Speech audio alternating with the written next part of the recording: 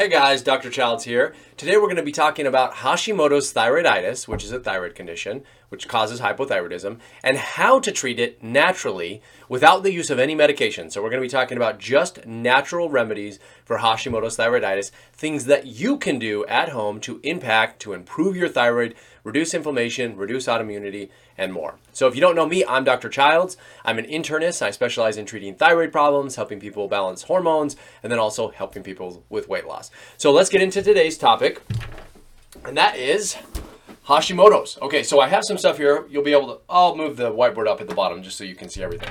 By the way, if you haven't already, make sure that you guys subscribe and hit the notification bell if you like this sort of information. I have a ton of information about the thyroid, hormones, weight loss, etc. I think you guys are going to like it. So let's get into it. So remember, I said today we're talking about Hashimoto's and we're talking about natural remedies. Okay, so these are all things that you can take that are available over the counter that you can do on your own. Okay, and why do you care? Well, it matters because most of the time doctors do not treat Hashimoto's, or at least they don't care if you have Hashimoto's. And I know that might sound harsh, but it actually is true. Okay, what they care about is hypothyroidism. So they care about low thyroid function. Hashimoto's causes low thyroid function, but it doesn't have to, okay, because it's an autoimmune disease first and foremost with a hypothyroid component.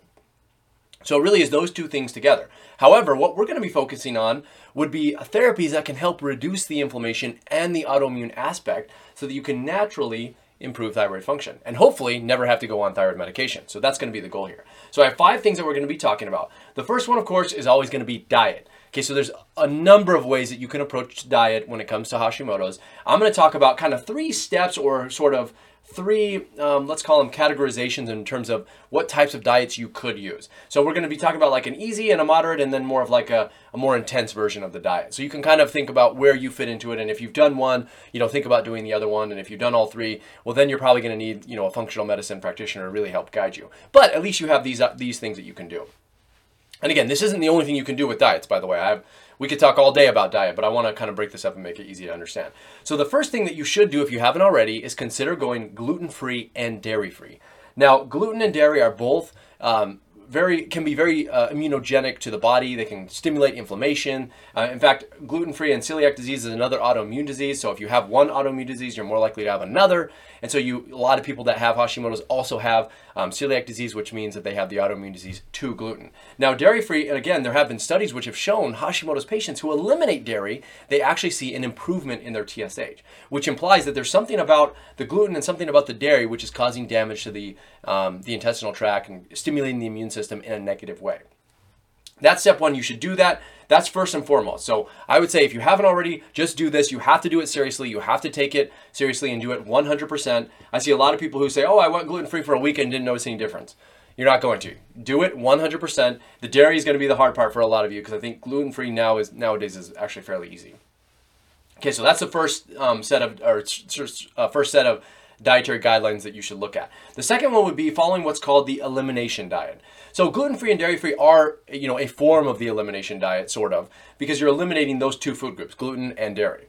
The elimination diet takes it a step further and it removes other commonly immunogenic foods, which can be damaging your intestinal tract, leading to leaky gut, leading to molecular mimicry and attacking your own body, attacking particles and bacteria that can get into your system. So the elimination diet's a little more strict version of gluten-free and dairy-free. And there are a lot of different ways to do it. I'm just going to introduce you to the idea and the topic of the elimination diet. We're not going to talk about how to do that in this video, although I will in a future video.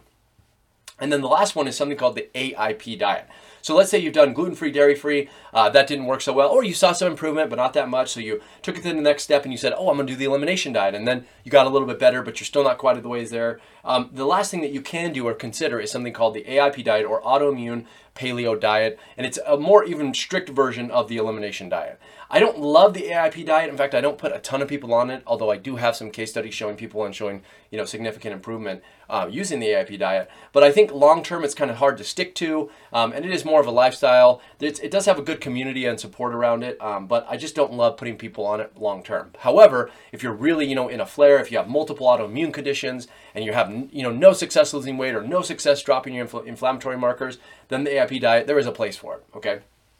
So that's number 1, diet. Number 2 is something called pine bark extract, otherwise known as pycnogonal. Okay, I know that's a weird name, but what pycnogonal is it's a special ingredient which helps reduce inflammation. Okay, I'm not going to write, well, I guess I am going to write it all out.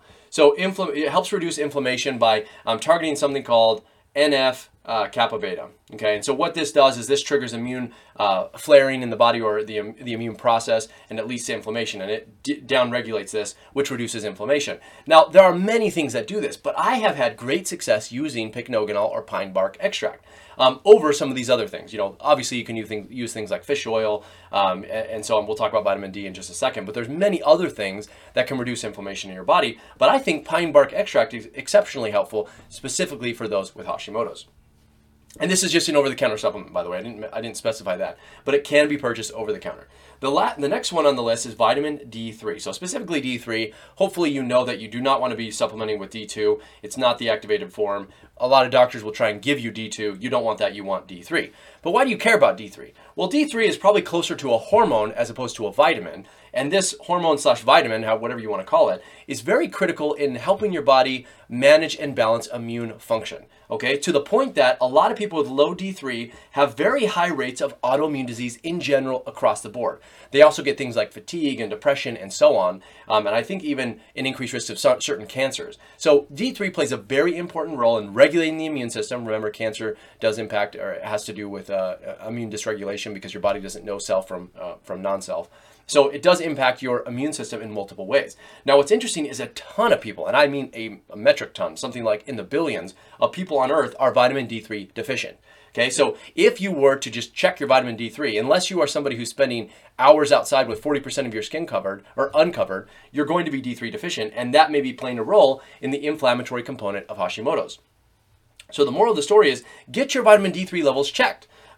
Get your vitamin D levels checked, and if it's low, consider supplementation. You also want to try and get it the natural way by getting sunlight. That's going to help your natural circadian rhythm, and it's going to get you back sort of in a normal, healthy process and routine. So you definitely want to look at D3, and if possible, get it up, and that will help naturally stimulate your immune function. Okay, so number 4, hopefully you guys can see this. This is a relatively newer one, and that is CBD, okay? So CBD, in the beginning, I'd say there's actually some newer studies showing that it's actually potentially helpful in the use of autoimmune diseases, but I have had success using it both in myself and on some of my own family members in the setting of Hashimoto's. So I have some family members with Hashimoto's, that's why I'm familiar with using some of these things, and of course I've used it on patients, but CBD has been especially helpful in this setting. Now, I would say in terms of its effectiveness, CBD, in my opinion, is on par with some prescription medication in terms of its efficacy, which is to say that it's actually pretty potent, okay? Now, the good news about CBD is it's also available over the counter.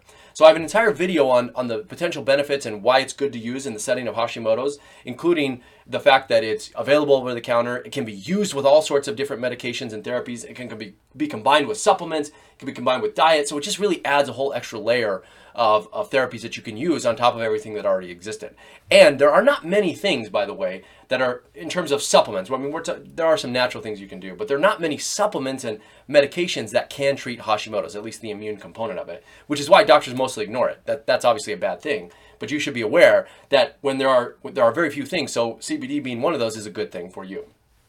I'll have a link to the product, the CBD that I recommend. It's broad spectrum and organic, and it actually has been third-party tested and verified to have the right ingredients. It took me a while to find one, but I found one that I like. So number 5, you can't really see that too well, but I'll pull it up for you here. That is DHEA. Okay, so I'm going to put this back down and kind of explain it. But DHEA is an androgen in your body, but it also has other benefits and other uses. Okay, so your body has this thing called cholesterol metabolism. So it uses cholesterol, and it builds a ton of different hormones, some of which are progesterone and cholesterol, or cortisol and pregnenolone and DHEA and testosterone and estradiol and so on. And they all are made from the precursor cholesterol, okay? And DHEA is pretty high up on there. But what researchers have found is that people with Hashimoto's and autoimmune disease in general tend to have low levels of testosterone/androgens, okay? Now, DHEA fits into that category, even though it does a little bit extra. Just focus on the fact that it does have some androgenic properties. Now, what we know is that people with Hashimoto's have low testosterone and low androgens. Not all people, but this is one of the reasons why women tend to have autoimmune disease at about 9 to 10 times more frequently than men do, because men just sort of naturally have more testosterone, which is felt to be protective. Now, what you can do is you should do this, is check your testosterone and your DHEA. And if you check those things and you find that they're low, well, potentially supplementing with DHEA, which you can take over the counter, can increase your androgens and testosterone levels potentially, not always because it has to be metabolized, but it can increase those and cause a natural immune boosting effect, so a natural immune enhancing effect.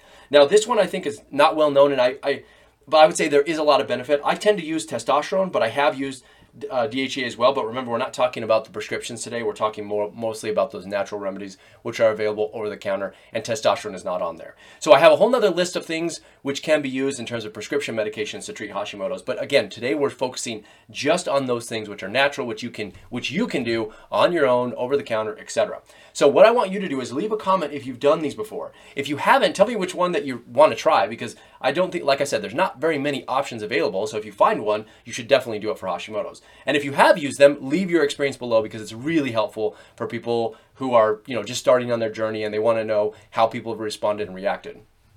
Also, if you haven't already, be sure to download my free thyroid resources. I have several different PDFs that you can download for free. Includes a list of thyroid symptoms, optimal lab tests, foods to avoid if you have thyroid conditions, and more. So you can get those downloaded at the link below for free. And that's all I have for you today. And otherwise, I'll see you guys in the next one.